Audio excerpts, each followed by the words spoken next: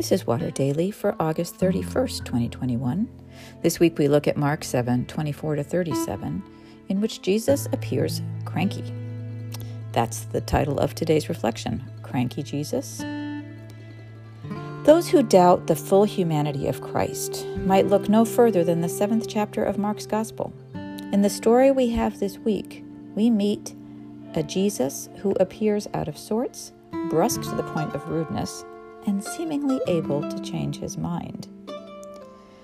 Jesus has come to this house to get away from the crowds and incessant need for his attention and power. He needs a break.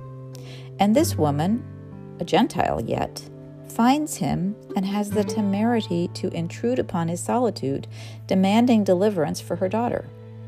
At first he dismisses her, curtly saying she is outside his assigned mission.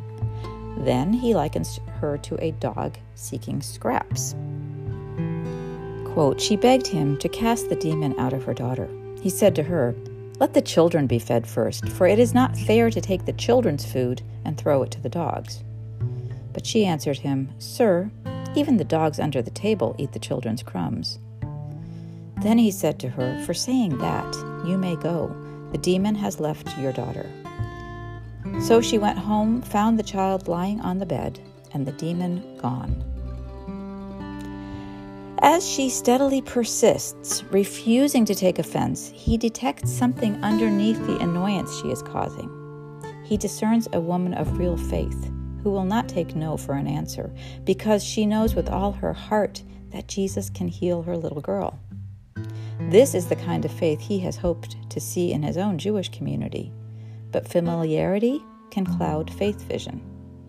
This Gentile woman has no such blinders. She can see, and once Jesus' own blinders fall, he sees her truly too and rewards her faith. This story contains several invitations for us. One is to be persistent in prayer with faith, even when it looks like God seems not to answer.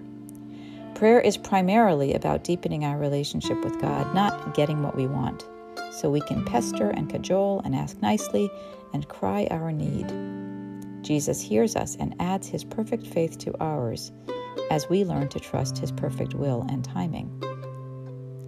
Another invitation is to keep our senses tuned, to discern faith in people outside the community of faith as we recognize it. Those of us who are longtime churchgoers and deeply steeped in our religious tradition don't always see that the woman with the angel posters or the multiply tatted guy at the shelter may have a clearer, less complicated, more powerful faith than we do. As we recognize that, we can make it our mission to invite such folks to draw nearer the community, nearer to Christ, and maybe find it is they who make Christ known to us.